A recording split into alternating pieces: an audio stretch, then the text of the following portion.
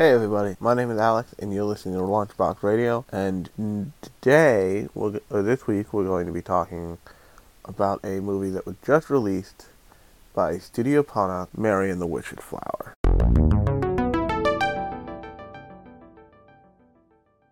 So, for some of you who haven't gotten to see it yet, because it was initially a very small release because they wanted to see how it would do. I do know that Mary and the Wicked Flower is going to be out there for at least a little while longer, and it's releasing wider. GKIDS, I just got the email from GKIDS, I think yesterday, that said this is playing kind of nationwide. You can find theaters close to you. I don't know how true that is, but I know that it's happening. Um, but now let's get into, before we get into the movie, let's explain kind of how this movie came to be. So, sometime in 2013, Studio Ghibli, Hayao Miyazaki retired, quote unquote, for the 100th time, but everybody took him more seriously because he seemed to take it more seriously.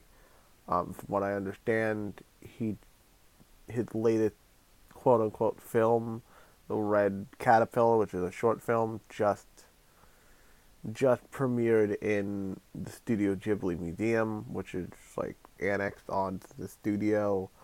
It's the public facing part of that building, and they have all these little hand animated or staff animated shorts you can go see there, and Hayao Miyazaki got a bug in his bonnet and wanted to make one, so he did.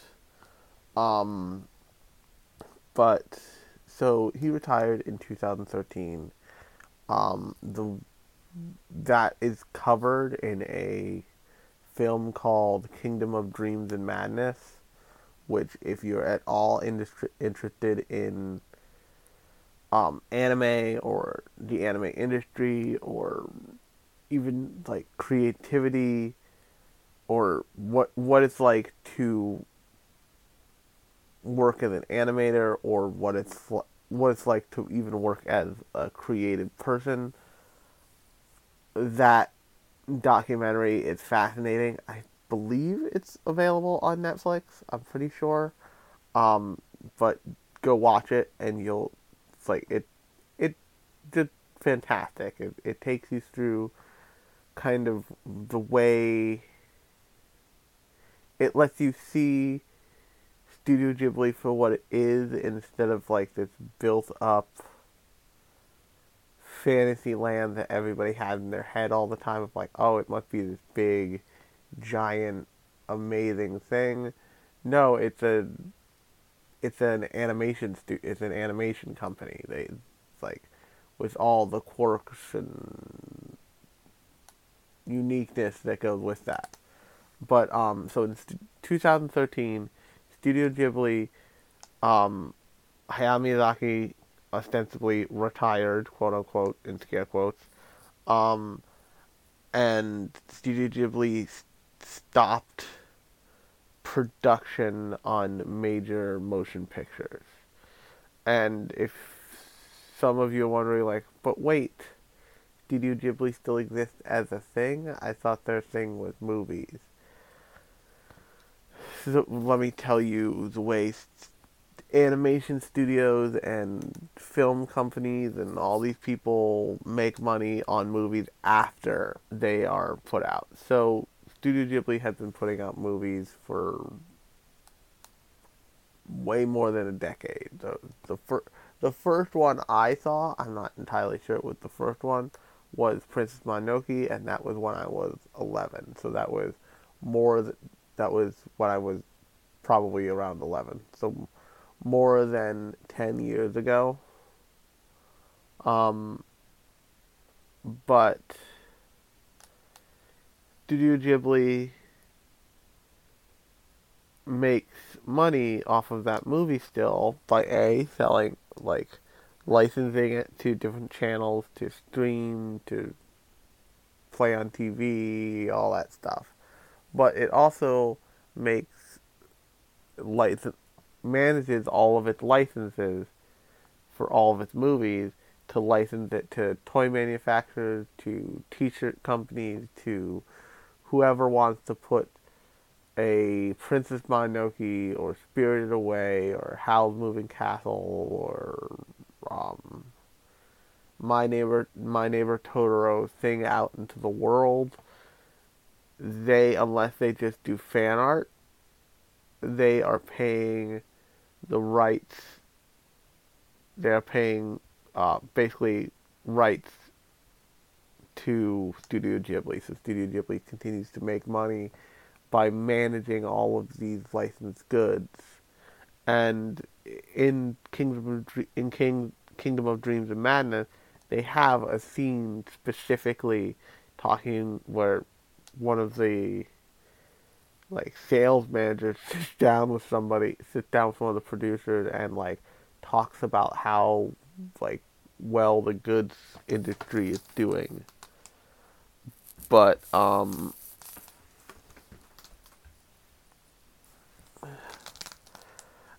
so that's kind of how they continue. That's kind of how they continue to exist. They also have a enduring legacy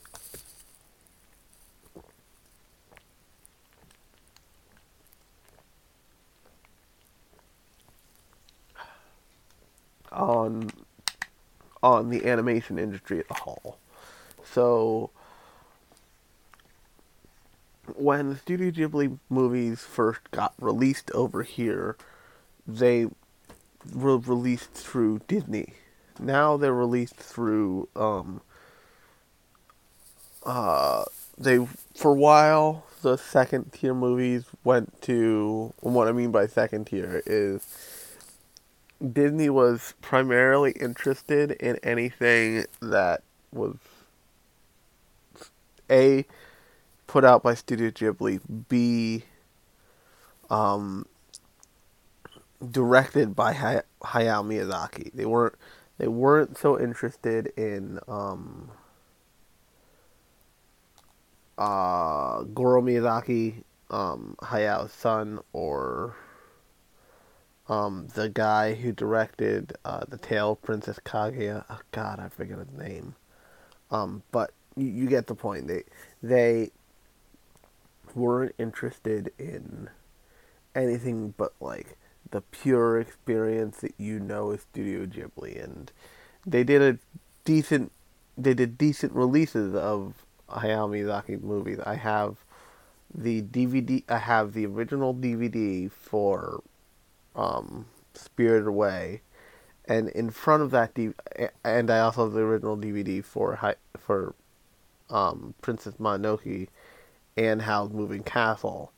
In front of at least Princess Mononoke and Spirited Away, you meet John Lasseter, and in my case, it was not the first time I've ever seen John Lasseter in person, but close to it. And he says you're about to see something really special. I was, and for those of you who don't know, John Lasseter is the head and I believe one of the founders of Pixar, the people who made Toy Story. And John said, I went and I saw this in the theaters, and I used every connection I could to get to Hayao Miyazaki and say, I want to release your movies over here in a bigger way than they were being released at the time. How can I help you do that? And actually, now that I think about it, that's not on the front of the original DVD for Princess Mononoke, because that one was, I believe, Central Park Media produced. Or maybe that was the VHS. I'm not sure. If you can't tell, In terms of anime fans, I'm old. In terms of human, I'm fine, but anime fans, I'm an old person. Um, but so that's a little history of like who used to put these movies out, but I don't know why. I believe Disney still has first right to like the Princess Mononoke and My Neighbor Totoro and all that stuff, but I don't think, but they clearly don't have the right to um, movies like Arrietty was this like, or was this movie is The Secret Land of Arrietty is based on The Borrowers. I still haven't seen that one all the way through, but it was put. I believe it was put out uh, by a different American publisher. Um, from Up on Poppy Hill is this like Goro Miyazaki directed. Like they kept giving him another movie so they could keep making movies, so they could keep making like more movies and putting out one a year instead of like one every 3 years. But from Up on Poppy Hill, I believe is Goro Miyazaki's second effort, and it is super clear, like if Hayao Miyazaki's like secret weird little thing is that he thinks we all fucked up the environment, and he's not wrong. Goro Miyazaki's thing is weird Boo Radley abandoned houses. Apparently, like he's super into them.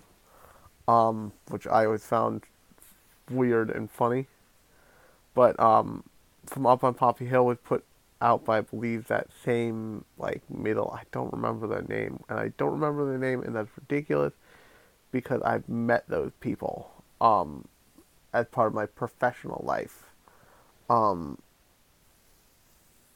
it's something M is the name of the production company, but then the people who are currently putting out kind of the latest greatest movies in that sphere is G Kids, and G Kids put out uh, G, G Kids puts out all kinds of stuff. Like they put out The Breadwinner, which is one of the movies nominated for an Oscar, one of the animated movies nominated for an Oscar this year. They put out Miss Hokusai, which is a kind of fabulous movie about creativity and about learning how to like become a better creative person and like living in like 18th century 17th 18th century Kyoto and like being the like child of a great artist and what that means and all that stuff. But G Kids has kind of stepped up to the plate and said, well, you know, there's money in them, they're anime hills. We just have to go and mine/publish it. So they've been putting out a lot of like Studio Ghibli-esque things or Studio Ghibli things that have maybe fallen by the wayside, and they do a pretty good job of figuring out how to get all the like anime movies and even normal and even western and non anime Eastern animation that they films that they have, and like getting them in a theater so you can go see it on a big screen instead of just like buying the Blu-ray or like buying a digital copy or whatever. But they do a good job of putting that out there. And for something like Miss Hokusai, they just went to the theater themselves and they said, we want to put this in a theater for like a weekend. And that was cool. And then they put it in for like a weekend here and there for I think like a year. And then after they had built it up enough by doing that, they released like a DVD, the like DVD, Blu-ray, digital, like quote unquote run of the movie. But which is why what I'm about to tell you happened, and what if you're listening to this and you're like, oh, I wish I went to see that, did happen for a while was odd. So they teamed up with Fathom Events, and if you don't know, Fathom's deal is we do like basically micro releases. The way we make money is we release something for like free showing. We do a like 1 day only event premiere style release in like this handful of theaters in these cities at this time. If you miss it, you're screwed. Um, Sword Art Online Ordinal Scale was released with as a Fathom event thing, and it was like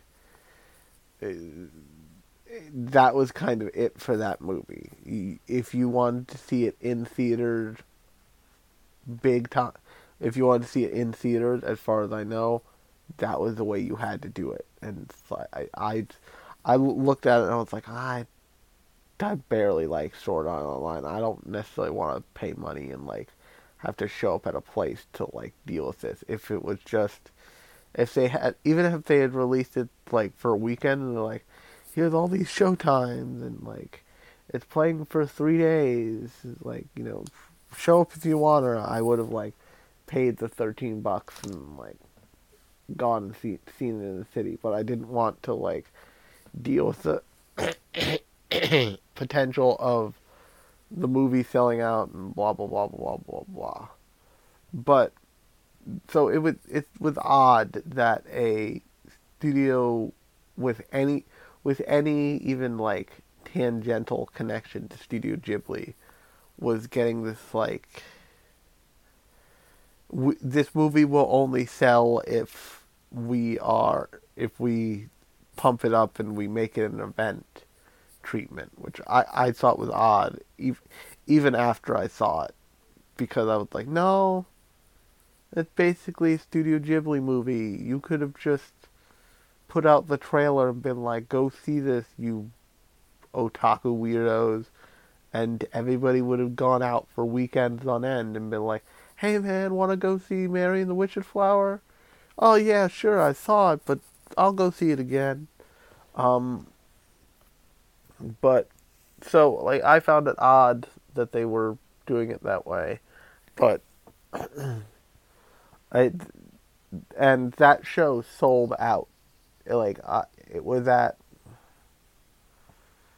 least the first show was at 7 o'clock at night in a good size, like fit at least 100 people theater in New York City in the Union Square area, and it sold out. Like when I bought my ticket online, I think a week before, and when I got there and I got like my actual paper ticket, the lady said to me specifically, "Don't lose that. That show's sold out hard. There are no seats left. I can't help you if you lose your little like flimsy ticket." So I like clasped it in my hand and didn't let go until I got to the guy, and the guy gave me this big collectible ticket that I now have. But enough of like the miasma surrounding the movie. Let's talk about the movie. So in terms of the movie Mary and the Witch's Flower, this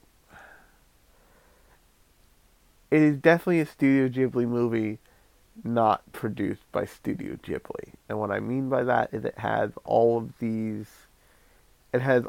little pieces of what feel like a Studio Ghibli production, from like the color to the world to the world and character design, and like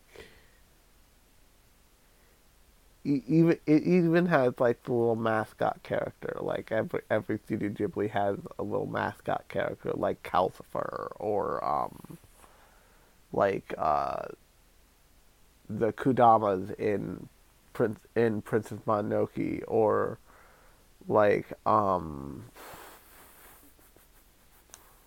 the mouse in Spirited Away, or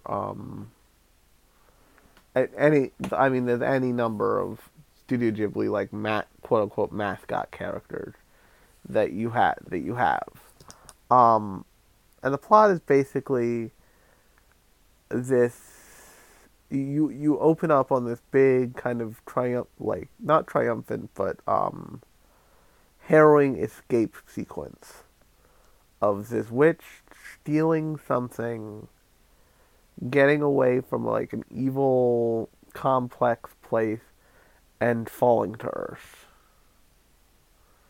And then you cut away and you see the title screen and you arrive at Mary, who is this girl who for some reason has to live with her aunt in like the most boring house ever, and she's very bored and blah blah blah blah blah blah. But the flip side is she's also bad at everything. So she wants to help people and do something around the house, but like she always breaks things, spills stuff on people, messes up somehow. They put a very fine point on it, and the adults are always like, maybe we don't want your help, cause you're not good at helping, um, and so she just kind of perpetually bored, and then in the course of that boredom and trying to help people, she meets this kid named Peter. And up until now, like this is like a side note. Up until now, the world had looked more or less like a Studio Ghibli movie. Mary looks like a Studio Ghibli main character girl. Uh, the aunt looks fine. Her character design looks fine. Um, it all looks like it all makes sense in the way it looks, and then you meet Michael, and Michael is this odd choice for a character design. He is uh, so Studio Ghibli does this thing where um and actually it's pretty much the only character you don't see this in is Chihiro from Spirited Away. Chihiro looked like she dressed like a little girl from this decade. She's wearing a really simple graphic T-shirt and like I think like salmon pink shorts and yellow and white and yellow shoes. But Mary is kind of dressed in a modern way, but not really. And then you meet Michael, who's wearing a full-on varsity jacket, jeans, a t-shirt, and like a backwards hat. And it's just his character design feels like at some point draw yourself as a Ghibli character. Like some very talented kid was given the like project, draw yourself as a Ghibli character, and it's like that's what he came up with. And Michael's character design feels off, especially compared to the rest of the movie. Now that that's not a huge problem because he's not in the movie that much. But so you are So you introduce that, and they have this for a Studio Ghibli style movie. This is really, this to me is the telling part. They have a very anime esque interaction. And what I mean by that is if you've seen kind of like girl meets boy, boy is a jerk, girl thinks boy is a jerk, like shonen anime. It's like you know how you kind of know how this goes in your head. Like the girl meets the boy is really just a person. The girl screws up, the boy laughs at her, and the girl hates the boy. Blah blah blah blah blah blah. Um, but so she does that. That all happens, and then finally, her aunt is like, "Oh, hey Mary, can you take this down to this address?" Um, and Mary's really happy that I think, and this happens the next day. Mary's really happy that she gets to like help and do something. And as she's delivering it, this is where you see kind of the the world building falls apart a little. Like the world you see doesn't it doesn't it's not that it's incomplete in any way. It just doesn't feel like it blends together well enough. It's like part countryside, part British village, part well, Ghibli Fantasyland. It just doesn't, in the way that Irontown felt in Princess Mononoke, or the bathhouse felt, the bathhouse and the surrounding area felt in Spirited Away. The neighborhood felt in Totoro. The city felt in Kiki's Delivery Service. This doesn't. The setting. None of the settings here seem like they support the characters enough. If that makes any sense. Um, but so she delivers it. She finds out that it's Michael. She's just like a little missed. It's like, oh, now I have to deal with this guy again. And Michael has these two cats, one of which, um, the black one, bothers her all the time. And she follows, like, at some point, she follows the cats into the forest and finds, quote unquote, the witch's flower. Um, and and she also finds this old broom. And this is all preempted by, Mary, by Michael yelling at Mary, like, Mary, you know what people say, don't go in the woods when there's a lot of fog. And she does this, and the basically the deal with these flowers is, and at this point, spoiler alert, if you haven't get that already, um, the deal with these flowers is they have the ability to give anybody magical powers. So but they like you need to squish them. So basically, like they're like glowing blueberries. You squish them, and they like their juices give you power. Um, give you magic powers. And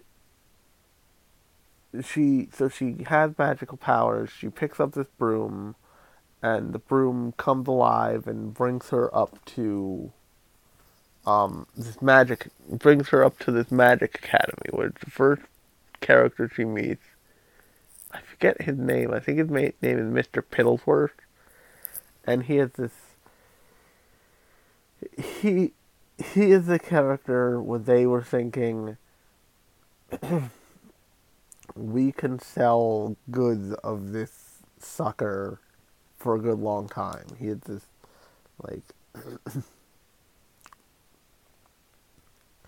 if you if you've ever seen the Disney animated version of Robin Hood, he is basically Robin Hood, the fox version of Robin Hood, but as this like peppy broom flying instructor, and brings he brings Mary to like the front gate of the college of the witches' college. And at this point, you're thinking like, oh, this is gonna be Studio Ghibli Harry Potter. It doesn't go that way. It goes not great because I mean, so they have Mr. Piddlesworth like explain the four big rules of the school, but the only rule he ever explains is the first one, which is if you enter as an imposter, sorry, you'll be transformed into something else. And apparently that's what that school's known for, and blah blah blah blah blah blah. But so she enters kind of hesitantly for obvious reasons. Wanders around for a little bit, and then she's introduced to the headmistress, who feels, and I know I keep going back to Spirited Away because this has a lot of similarities to it in a lot of different ways. The headmistress of the Witches' Academy feels like Yubaba, like a slightly less menacing version of Yubaba.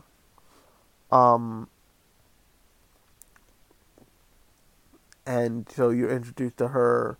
She says, "Oh, you're quite talented." And she and this, I forget the doctor's name, but this like weird little, I don't use any of my limbs, I only use robotic limbs, doctor dude are introduced, and it's very clear that these two are like up to some shenanigans, some bad shenanigans. You just don't know what. Also, it's clear, but it's not so clear that you're sure. So you're just like, oh, these guys seem sketchy. I wouldn't trust them, but maybe I'm just a bad person. I don't know though. But somehow, so basically, eventually you find out that these two are conducting human experiments using the quote-unquote witched flowers, being the magical blueberries that Mary found in the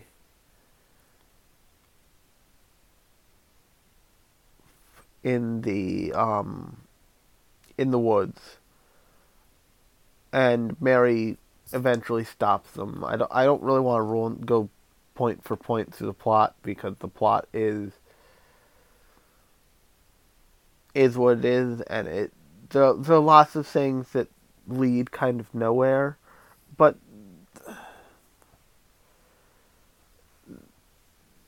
the the whole movie is the movie's a good movie, and if you have kids, this is a great movie to go see with them. But in terms of like plot, um, look and feel, and character design, it feels like it feels like a first effort.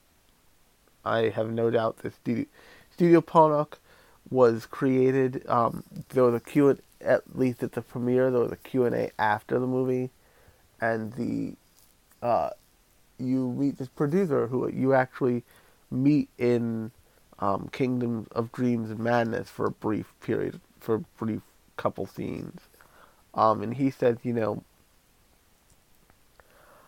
was always my dream to to produce movies and like make movies.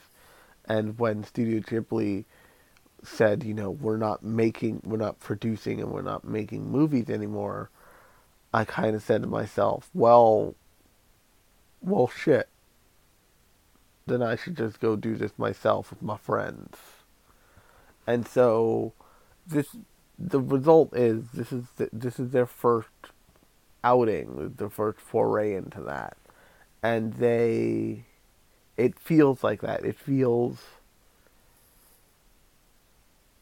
It doesn't feel as polished as a Studio Ghibli movie. It feels like they're finding their footing.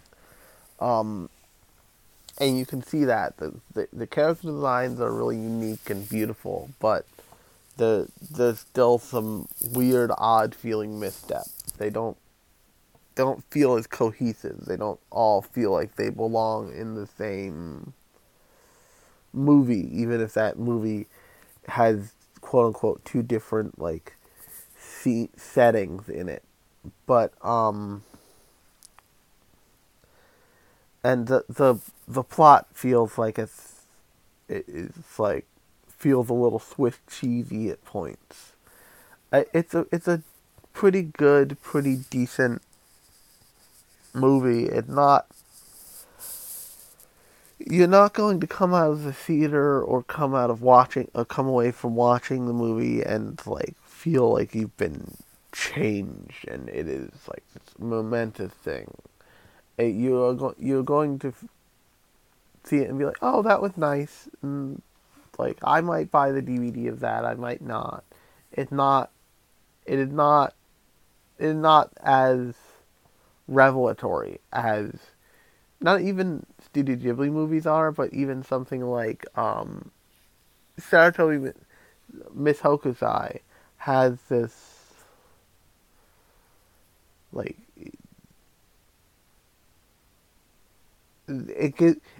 Miss Hokusai does a good job of giving you this feeling of wonder when you're watching it. Like your eyes, your pupils dilate, and you're like, "Oh, that is cool. This is like I'm really interested to keep watching this."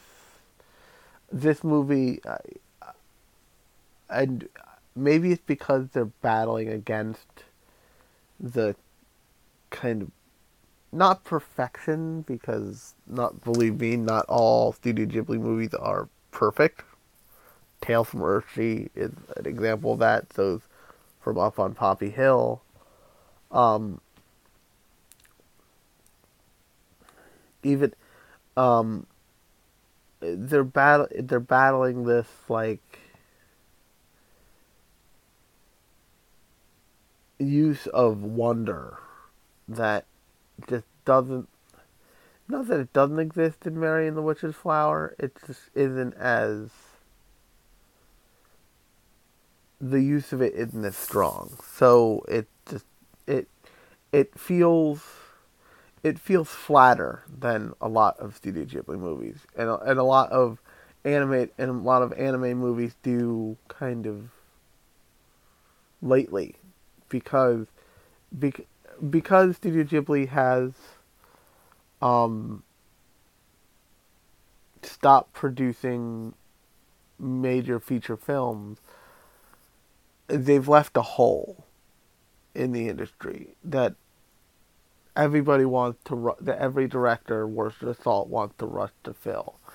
People are saying like, "Oh, Makoto Shinkai is the next Miyazaki." Makoto Shinkai, it's like, who said that? Stop it! Stop going to see my movie. Um, the guy who directed Saratobi Miss Hokusai, I forget his name. Damn it. People look at his stuff and they say like, "Oh, he can wield this kind of wonder pretty well."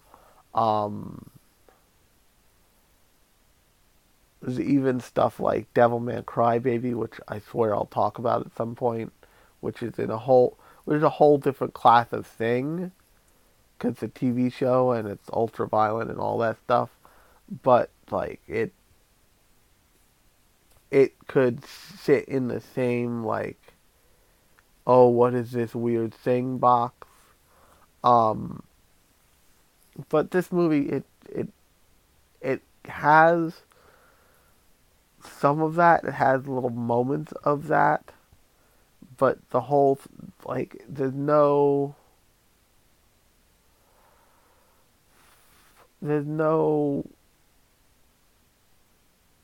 It's not like it's mainlined. When you're watching Spirited Away, they give you this. They give you what reality is, and reality kind of meets your expectations. But then the bathhouse and the whole universe of the bathhouse and the way it all works, um, all exceeds your expectations, which is hard to do. It's hard to do that and keep that going constantly. Um, Another movie that I've talked about that does some of the magicalness, but has some of the wonder, but doesn't thrive on it, is Howl's Moving Castle, and lots of people think that is kind of where Studio Ghibli movies start to drop off. Is Howl's Moving Castle, um, but so yeah,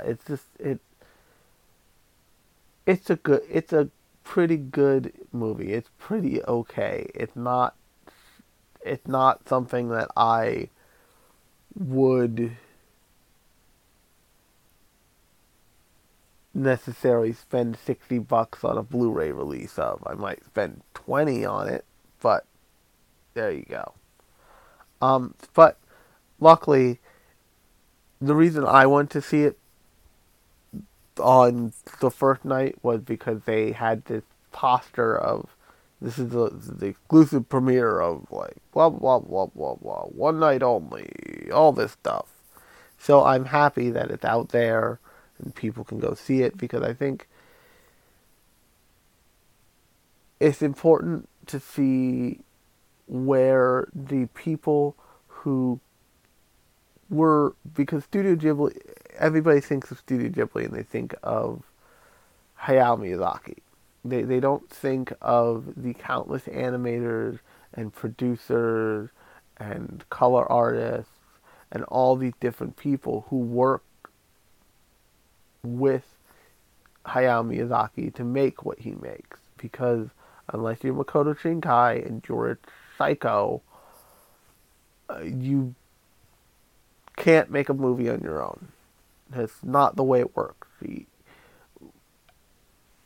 Live action, animated or otherwise. And so this is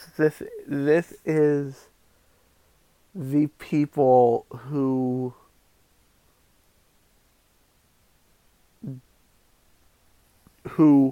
helped give over years Hayao Miyazaki's and Studio Ghibli's movies